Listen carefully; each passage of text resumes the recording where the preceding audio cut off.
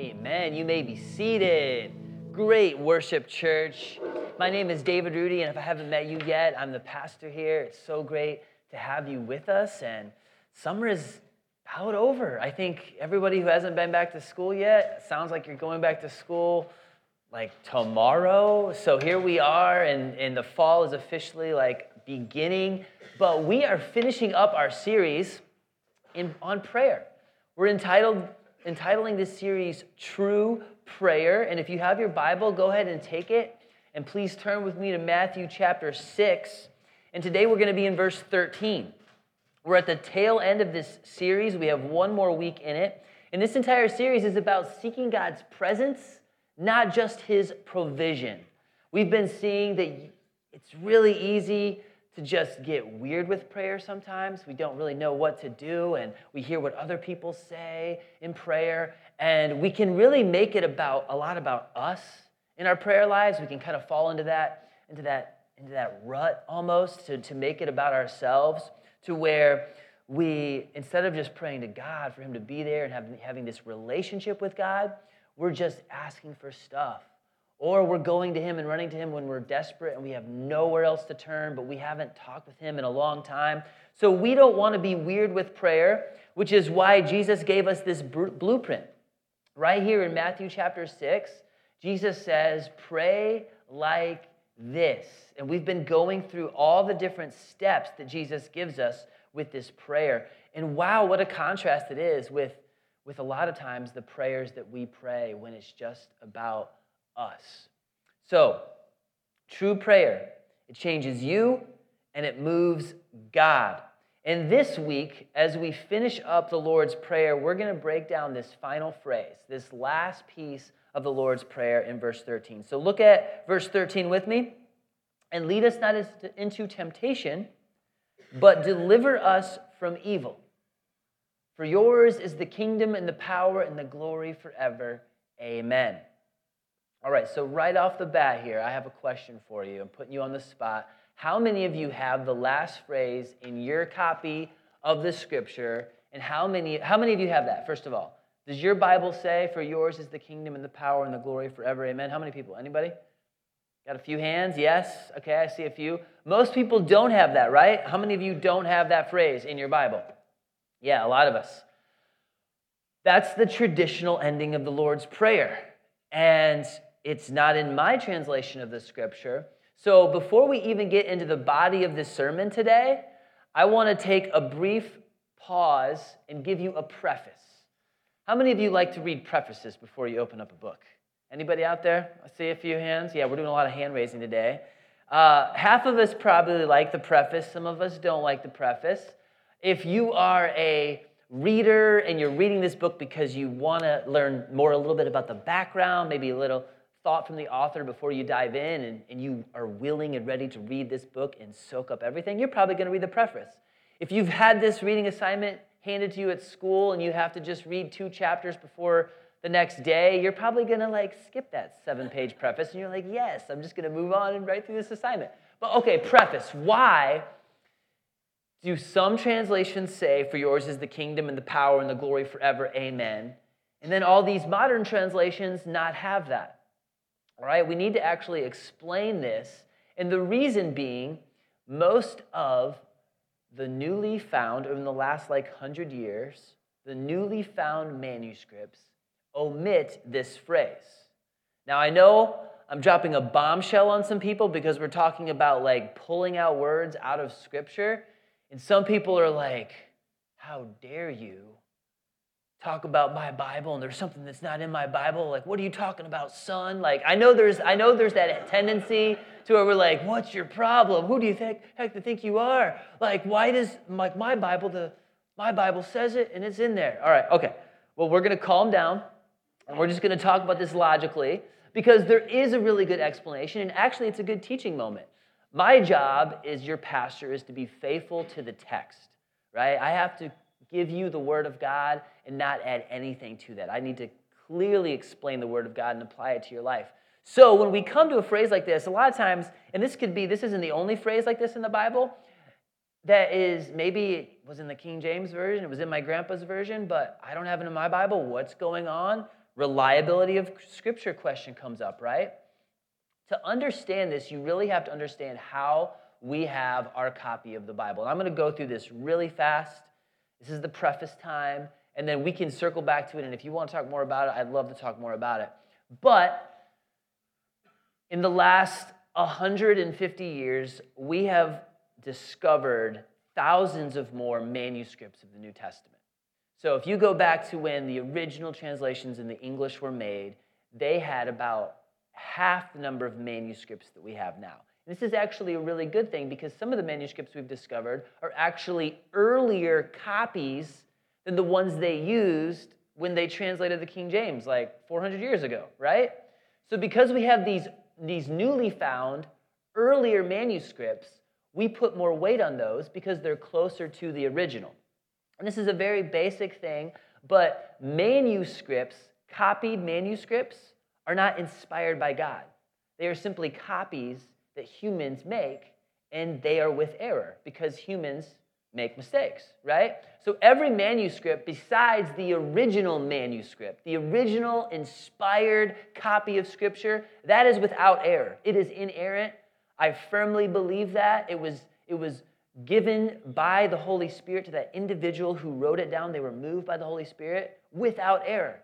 But every single copy from there on has a couple these and thous and commas and little tiny manuscript tribal, more like scribal errors in it. And this particular passage is probably one of the top 5 passages in all of the New Testament that actually we have what many people will call, and I would believe, is a scribal note that got into the text. So what happened was, as they were copying this section of Scripture, Matthew 6, one of the scribes who was making that copy of that translation of that Scripture wrote a little note on the side, just like we make notes in our Bible. Yours is the kingdom and the power and the glory forever. Amen. And then 100 years later, when the next guy comes along and he's making a copy from that translation of Scripture, he sees that little note on the side, and he just adds that into the text. And that's how we have it. So we have close to 6,000 manuscripts in the New Testament now. Just even like 70 years ago, we had like 5,000 manuscripts in the New Testament. So when we have all these manuscripts and you line them all up and you say, oh, wow, I have 4,800 manuscripts that omit this phrase. And then there's these newer translations, these newer manuscripts that omit that, or that have that phrase. You can clearly pinpoint where those errors have been made. So I'm being open, I'm being real with you, I'm being honest about you. The more you look at the textual evidence and the more you look at the number of manuscripts we have, the more sure we can be that our copy of Scripture is accurate. I have a New Testament, Greek New Testament that has every single textual variant right there. And if you add up all the textual variants in the New Testament, it amounts to basically one page of your Bible. And like I said, this is one of the main top 5 key phrases in all of the New Testament that traditionally it's been in there, and traditionally people will have it as part of the Lord's Prayer, but it actually wasn't what Jesus said. And that's why I spent all that time. So preface over. Now we're going to talk about why I spent so much time with this. I want you to understand we have a sure, reliable copy of Scripture.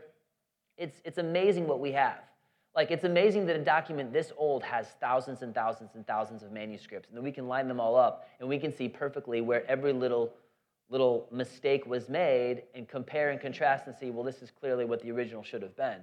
We have that gift with the Bible because this is a supernatural book that was written by over 40 authors over a span of 1,500 years, and it all makes sense and it all ties together. So the closer you look at the authority of Scripture and the reliability of Scripture, the more sure you are that it is the Word of God. But Jesus ended with, and lead us not into temptation. I'm not saying that very well today. And lead us not into temptation, but deliver us from evil. That's how Jesus ended it, which is a little bit more abrupt, is it not?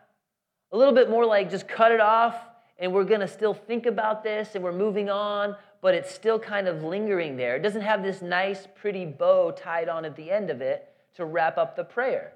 You see what I'm saying? Why did Jesus end his prayer that way? Well, let's consider why. This is a daily prayer, and it's a prayer that is ongoing. Fits along the lines of what Jesus said later on through the power of the Holy Spirit. The Holy Spirit said to pray without ceasing. Prayer is a continual conversation with God, and it's ongoing. And that's the feeling we get with the way Jesus ended this.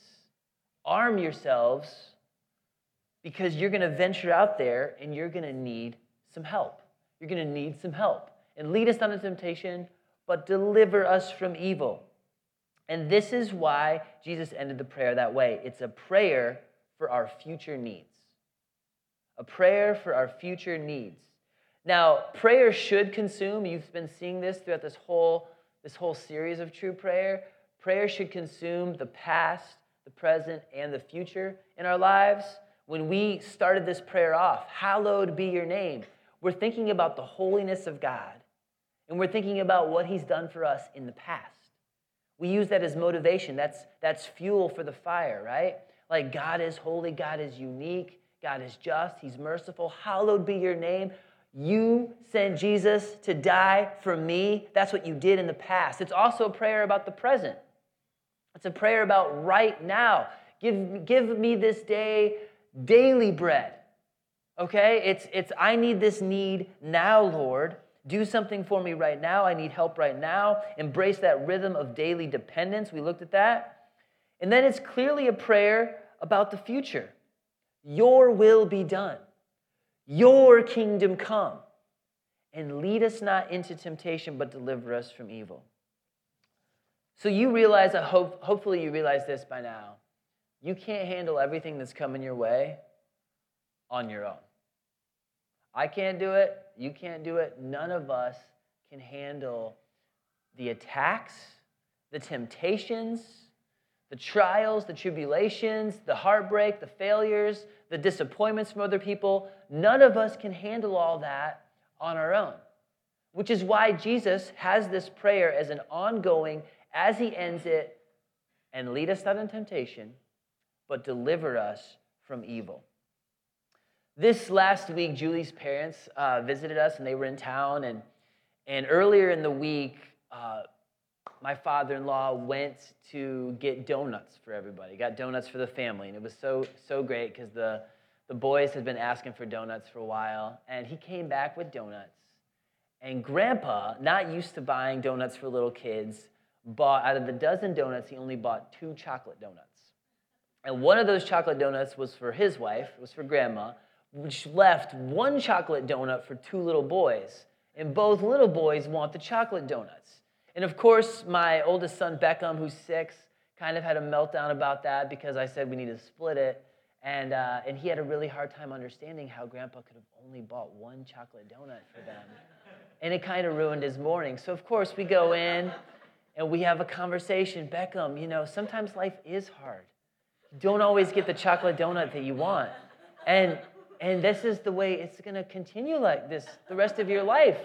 It doesn't always shake out your way, and we have to make the best of a sad situation, and it's okay.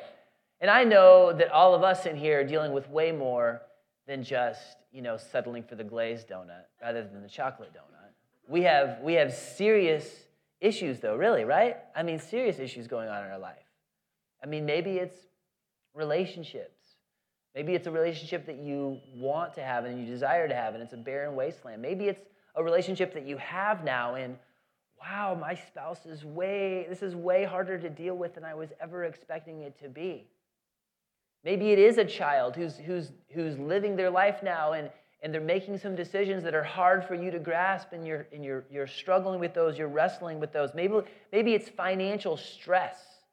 That is never fun.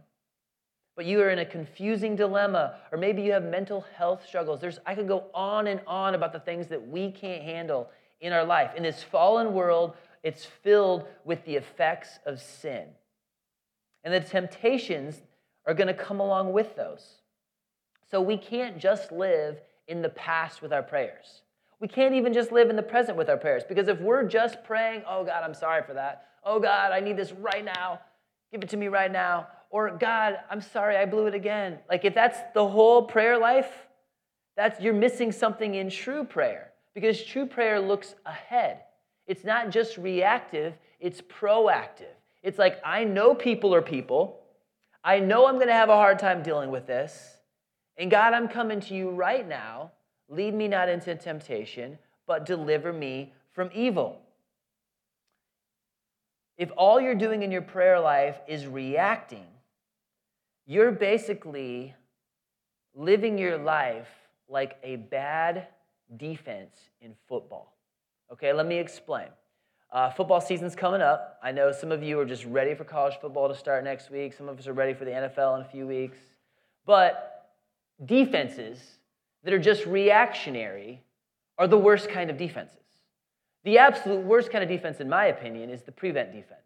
And I know some people are not into football, so let me just briefly explain. A prevent defense is like you're up at the end of the game. You're just trying not to let the other team score, so you're trying to prevent them from scoring. You don't really care if they get yards. So what do? You back off and you just let them kind of catch the ball. Then you run up and tackle them. Just keep them out of the end zone is all you have to do. But prevent defenses usually prevent you from winning. That's what I think. Because the other team will, without fail, just march it up and then they score. It's a reactionary defense. It's not a defense that goes on attack. Good defenses, they plan, they strategize, they study their opponent, they make a game plan, and they attack, right? In your prayer life, you can't be reactionary. You can't play this prevent style of, oh, this happened, I guess I'll react now. Like, no, it's coming. Temptation is on its way. It's knocking on the door. There's going to be hard things in life. Be ready for them. Be prepared for those. And be proactive. Aggressively scheming. I need Jesus. Jesus, help me with this. And this is why I think Jesus closes with this element of prayer, a prayer for future strength. And that's that same exact concept. So today, we're going to see 3 points out of this verse about deliverance. 3 points about preparing and praying for future strength, being proactive rather than reactive. 3 ways to be the opposite of a prevent defense. Number 1 is to walk with your Father, not in front of him. Walk with your Father, not in front of him. And the key word here that I want you to get out of this first point is the word lead. And lead us not into temptation. Now, there's a lot to unpack in this verse. So let's talk about being led by God first. When you walk with God, you can hear him better. Very simple truth. But when you walk with God, you're able to hear him more easily. You know where to go. And even if you're walking through a rough, scary stretch of your life or on the path, in your relationship with God, you're going through a hard time. It's a scary stretch. If you're walking with God, you're safe and you're secure. And you can get through that. For those of us who have kids right now, or some of us who don't have kids yet, and this is a fair warning for you, for some of us who forgot what this is like, but when you have kids and you're walking on the street, maybe to a restaurant, maybe you're going to an ice cream shop, your kids are going to want to run ahead of you, right? And what happens when your kids are running ahead of you and they're not like with you holding your hand? It's like way more strenuous, way more stressful. It's like, stop, nope, go this way. You're like yelling, they're like way ahead. It's just this really tense, not fun kind of thing. It's way better to have your kids walking alongside you. Like, all right, we're going to go here, and we're going to go over here. Walking with your Father, not in front of your Father, is so important to let him lead. Scripture describes our relationship with God as a walk. Like all over Scripture. This is just a repeated pattern again and again and again and again and again. We're not in a sprint. We're in a walk with our Father. Isaiah 30 talks about this. You see this all the way back in the New Testament. But in Isaiah chapter 30, it says there, therefore, the Lord waits to be gracious to you, and therefore he exalts himself to show mercy to you. For the Lord is a God of justice. Blessed are those who wait for him. And your ears shall hear a word behind you saying, this is the way, walk in it. When you turn to the right or when you turn to the left. You see this idea of walking with your Father, not in front of your father. Genesis talks about this as well, all the way back with Noah. Noah had this big task to build an ark. He had to get the specific instructions and the measurements and all that stuff. And Genesis 6:9 says that Noah walked with God. I could just list a number of names throughout the Old Testament of people, in the New Testament, of people who walked with God. 2 Corinthians 6 talks about the same thing, all the way into the New Testament. For we are the temple of the living God. And God said, I will make my dwelling among them and walk among them, and I will be their God, and they shall be my people. He's quoting Leviticus there. But it goes for us too in the church age. This is for the New Testament church. Walking with God. And here's another thing that is tricky to talk about, and you don't hear it too often, but it can be really easy to get too far ahead of God and to jump out ahead of God with our own righteous zeal. I mean, you have to be very careful with this one because we should be positive, we should be moving forward, we should be enthusiastic and saying, I want to do what you want to do, God, and I want to go out there and change the world. Yes, that's the heart of Christ. That's what he's called us to be. But it can be a little tricky in the sense of sometimes we can just want to do something great for God, and we just jump out there before we've been prepared and before we're even ready. So it is important to say, God, lead me. God, I know things are coming. I know that you have things that you want to prepare in me, and you want to give me this season of life to prepare me for the next season of life. You can even be on the right path and desire to go the right direction, but you can't get out ahead of God. So here's some questions to ask yourself as you walk with God. And I mean, I hesitate to even bring up that whole point about being overzealous because most Christians don't have that problem. Most Christians have the problem of like, I actually have to get out there and do something. Like, this is too comfortable for me, so now I need to move forward and just trust God to provide. But questions to ask yourself as you walk with God. First question is, what does my leadership and my community think about this? This is one of the reasons why there's no Lone Ranger Christians. All right? We're not meant to live our faith in a bubble, isolated in a vacuum. You have spiritual leadership, you have life group leaders, you have pastor, you have teachers, you have people who are investing in you and who care for you, and they have advice. You have community. If you're in a life group, if you're in a Bible study, you can actually glean wisdom from other people. There is nothing wrong with doing that. We should all be seeking that because we all need that. Now, of course, they don't know everything. They don't understand your situation perfectly. So it's not like you're taking their word as the Holy Spirit. You're not. But you are listening to the wisdom and gleaning some truth from that. Another question to ask yourself is, how much have I prayed about this? It's a good question to ask yourself. Before you jump too far ahead, say, hey, how much have I been talking to God about this? Very important that you do that. It's easy to go too slow. It's also easy for some people to go too fast. The balance is when you soak it in prayer. Because hurry is not a fruit of the Holy Spirit. It's not a fruit of the Spirit. So we don't need to be in a hurry. We need to do it at the right time. I talked about, different people throughout Scripture who walked with God. You also, if you look at the lives of some of the men that God has used the most. Moses. What happened to Moses before he led the children of Israel out of bondage in Egypt? Well, he killed a guy, and God removed him and put him in the wilderness for 40 years, right? Like, he had a lot of things to work out before God used him. Even the Apostle Paul, before he started planting churches and writing the New Testament, half the New Testament, what happened to Paul? He was in the wilderness in Judea. We had this 10-year period of time where we didn't hear anything about Paul after he was converted to Christ. Like, he was off the scene. He was not in the limelight. And God was preparing him.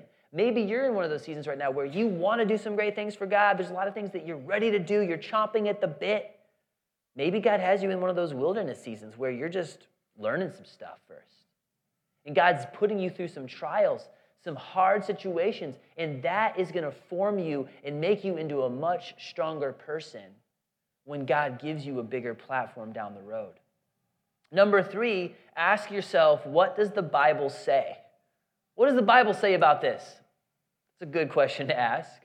Maybe there's a biblical principle, because we're talking about like dealing with some concepts that aren't usually always black and white, but you can still go to Scripture to see biblical truth and principles that you can specifically apply to your situation. And then a 4th question, last one I have here. Do you have a clear peace from the Holy Spirit?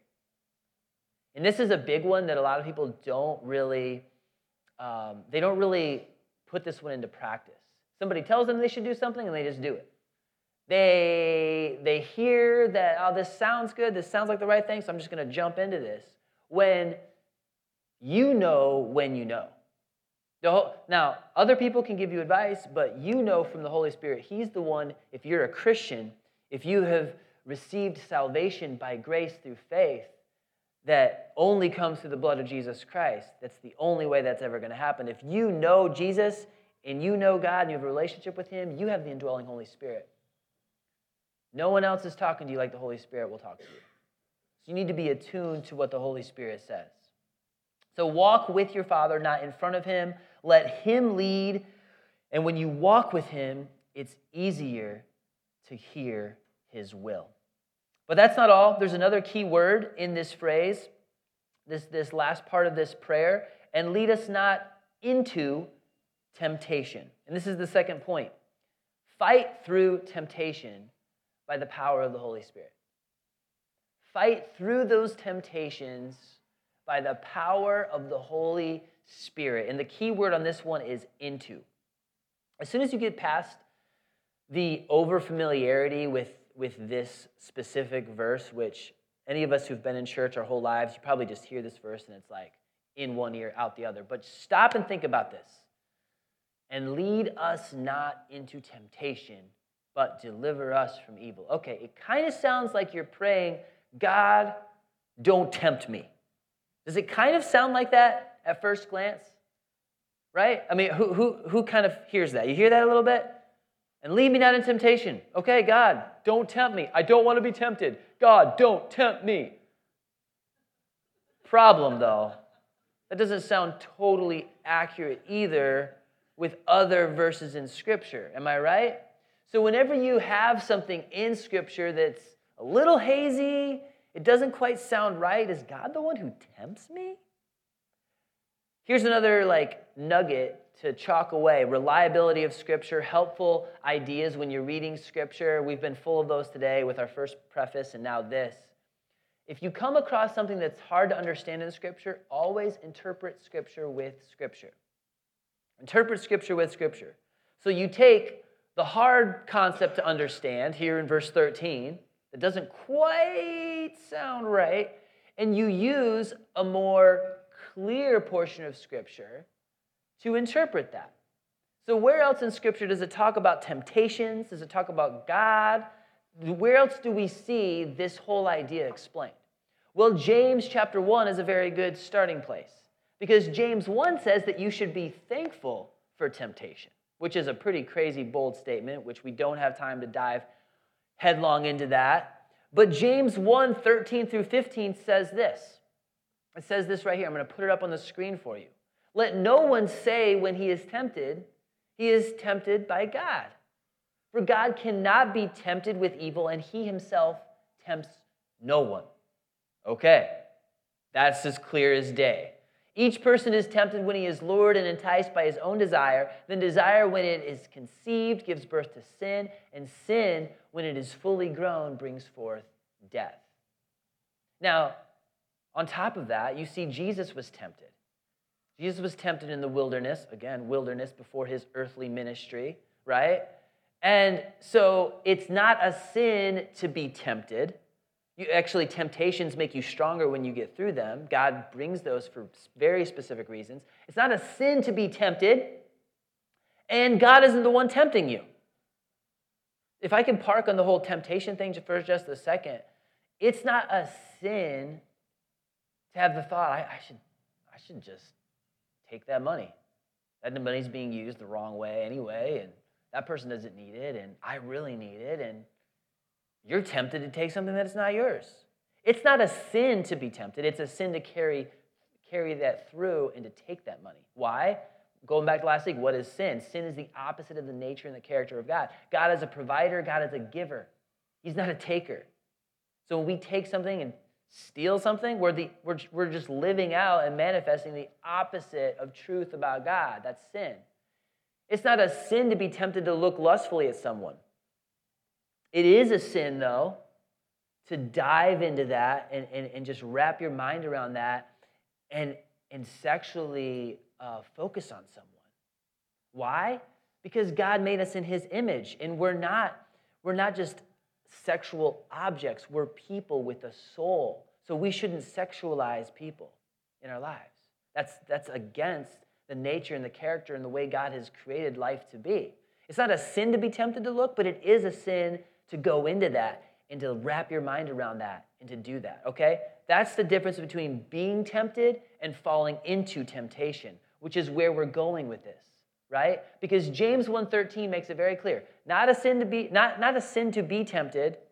God doesn't tempt you. So the key word here is into temptation. If it doesn't mean God don't tempt me, and God's not tempting you, it can only mean the word into has some meat on it.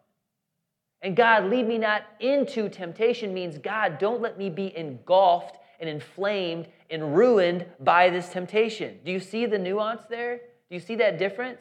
It's not, I don't want to be tempted, God. The temptation's automatic. It's happening no matter what. It's, God, don't let me be entrapped and fall and stumble and cave right here. That's what falling into temptation means.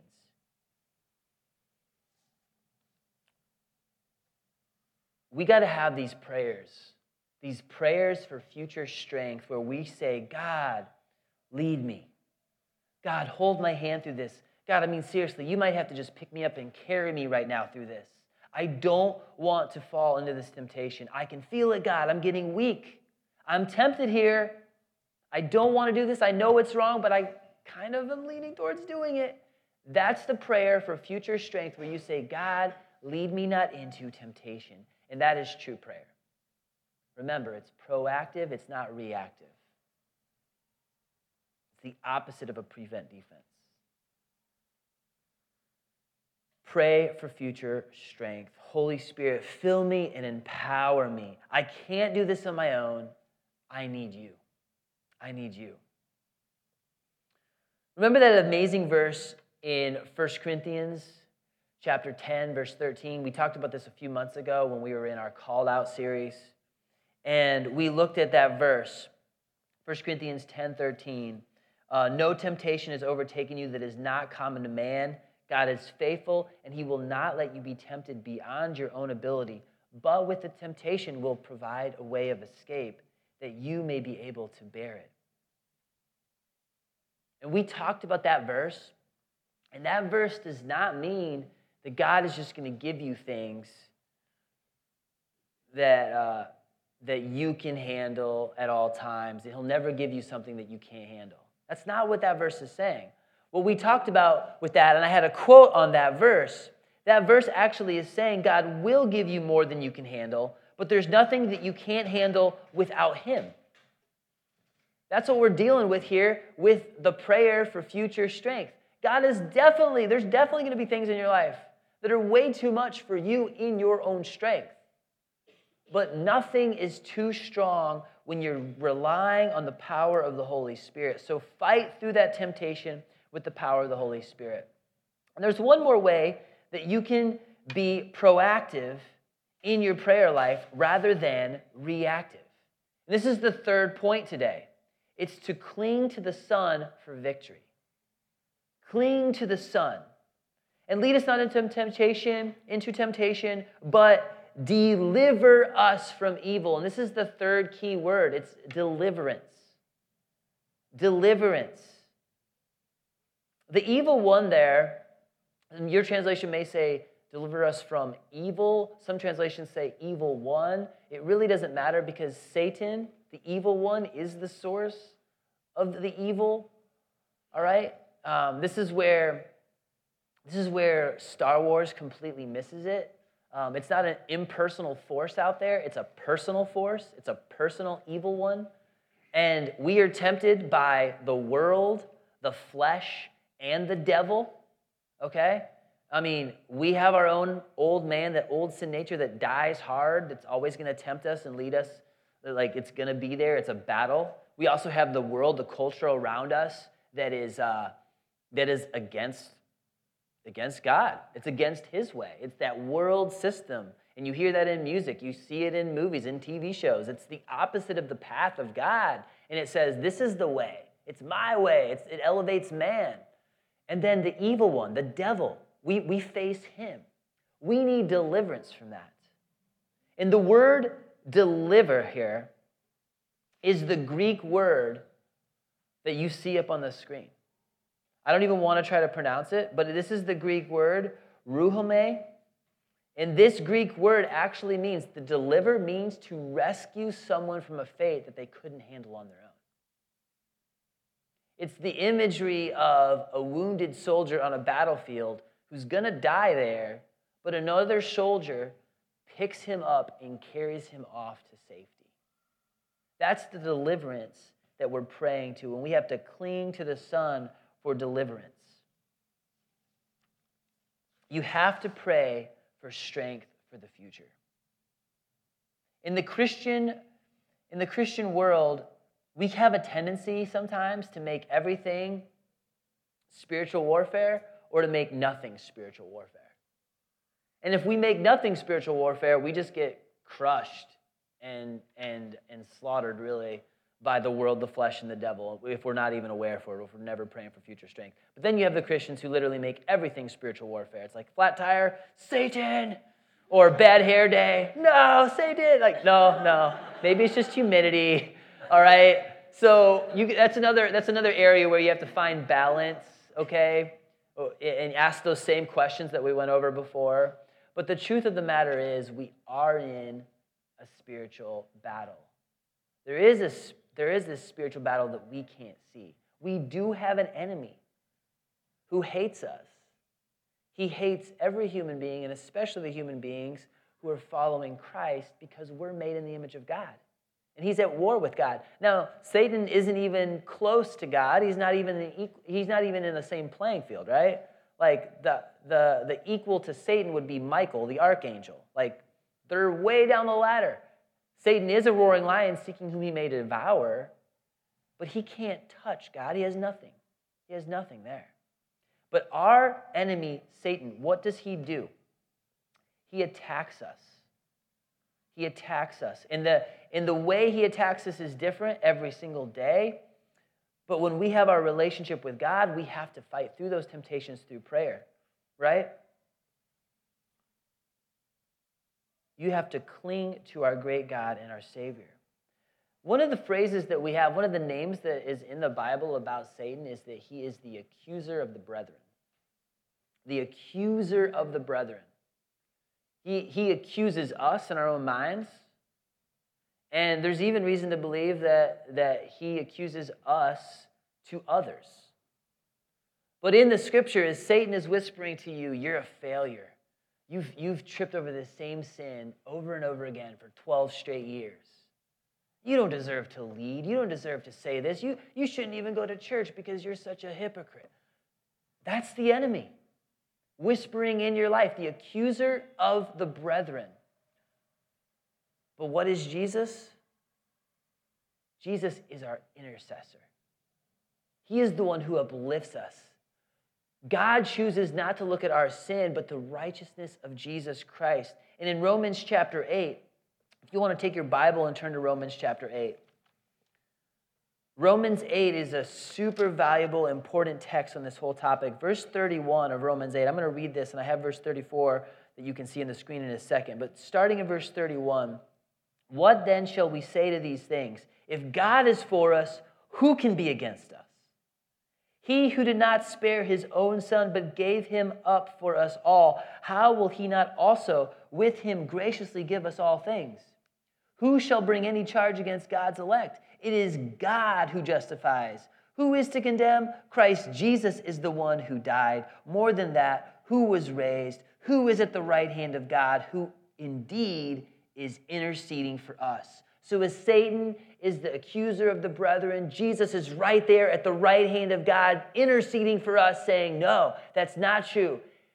David is a child of God. He's an heir of righteousness. You put yourself in that place. Jesus is interceding for you. Verse 35, who shall separate us from the love of Christ? So shall tribulation or distress or persecution or famine or nakedness or danger or sword? As it is written, for your sake we are being killed all the day long. We are regarded as sheep to be slaughtered. No, in all these things we are more than conquerors through him who loved us. For I am sure that neither life nor death, nor angels nor rulers, nor things present nor things to come, nor powers, nor height nor depth, nor anything else in all creation will be able to separate us from the love of God in Christ Jesus our Lord. How beautiful is that?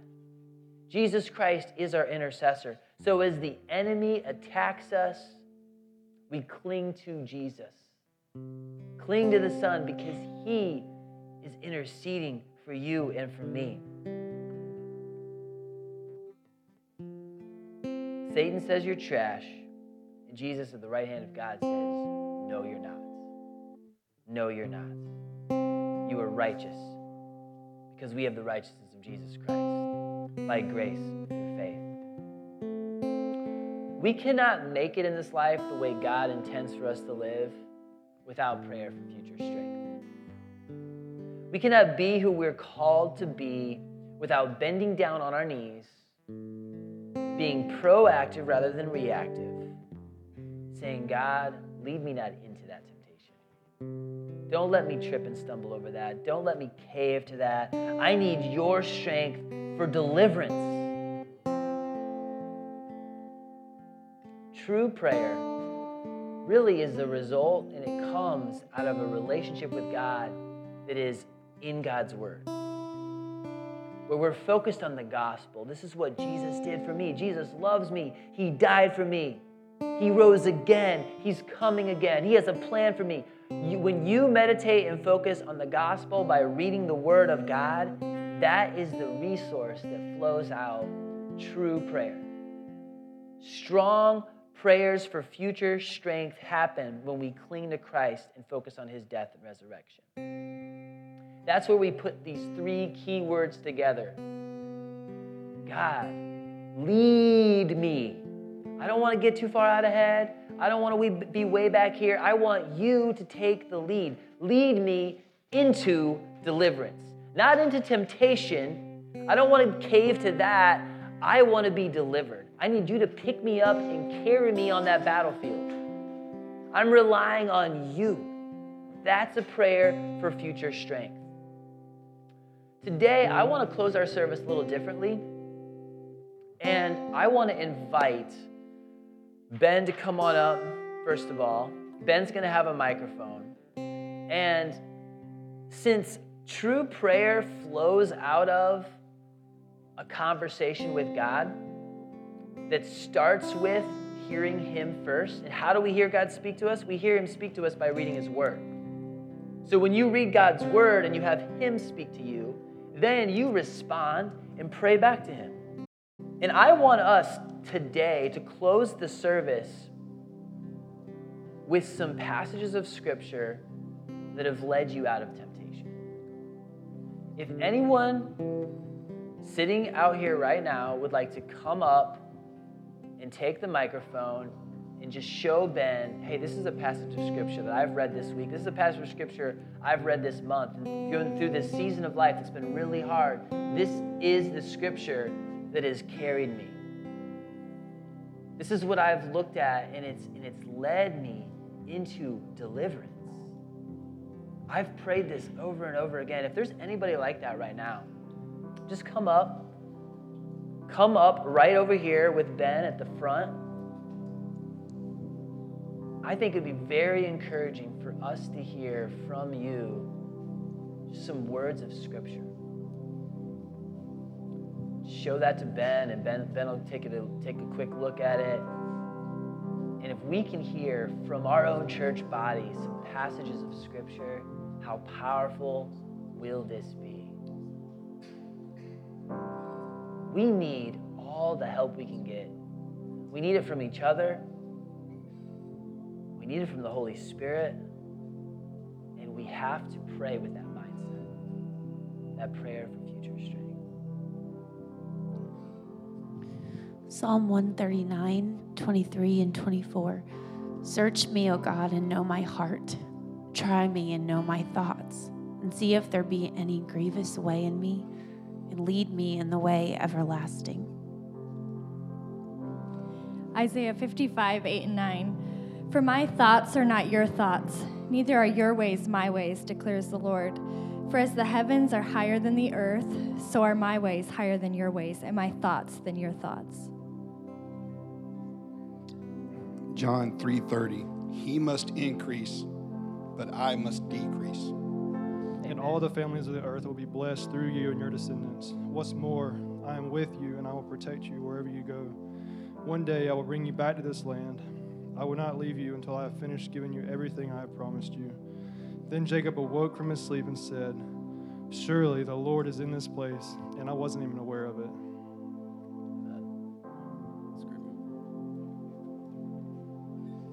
Psalm 1, 2, and 3. But his delight is in the law of the Lord, and on his laws he meditates day and night. He is like a tree planted by streams of water that yield its fruit in its season, and the leaf does not wither. All that he does is prosperous. Galatians 5:22 to 23.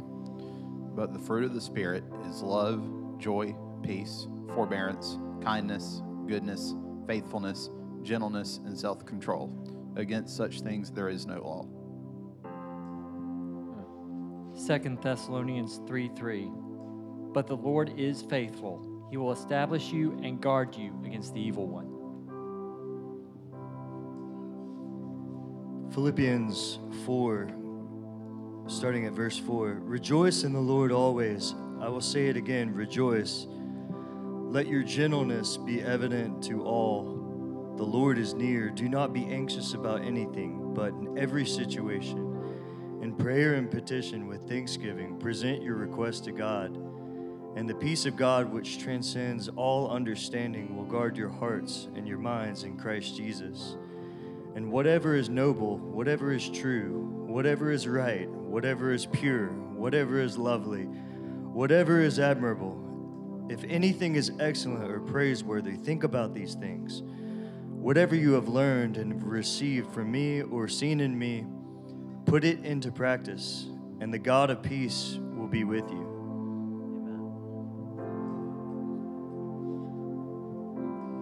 Psalm 23, 1 through 6. The Lord is my shepherd. I lack nothing. He makes me lie down in green pastures. He leads me beside quiet waters. He refreshes my soul. He guides me along the right paths for his name's sake. Even though I walk through the darkest valley, I will fear no evil, for you are with me. Your rod and your staff, they comfort me. You prepare a table before me in the presence of my enemies. You anoint my head with oil, my cup overflows. Surely your goodness and love will follow me all the days of my life, and I will dwell in the house of the Lord forever. Anybody else? Amen. Psalm 102. Hear my prayer, O Lord. Let my cry come to you. Do not hide your face from me in the day of my distress. Incline your ear to me. Answer me speedily in the day when I call. For my days pass away like smoke. My bones burn like a furnace. My heart is struck down like grass and has withered. I forget to eat my bread. But you, O Lord, are enthroned forever. You are remembered throughout all generations. Amen, church. That's amazing. Let's stand. And we're going to proclaim to God that He has our hearts because we willingly give them. So Let's sing, here's my heart.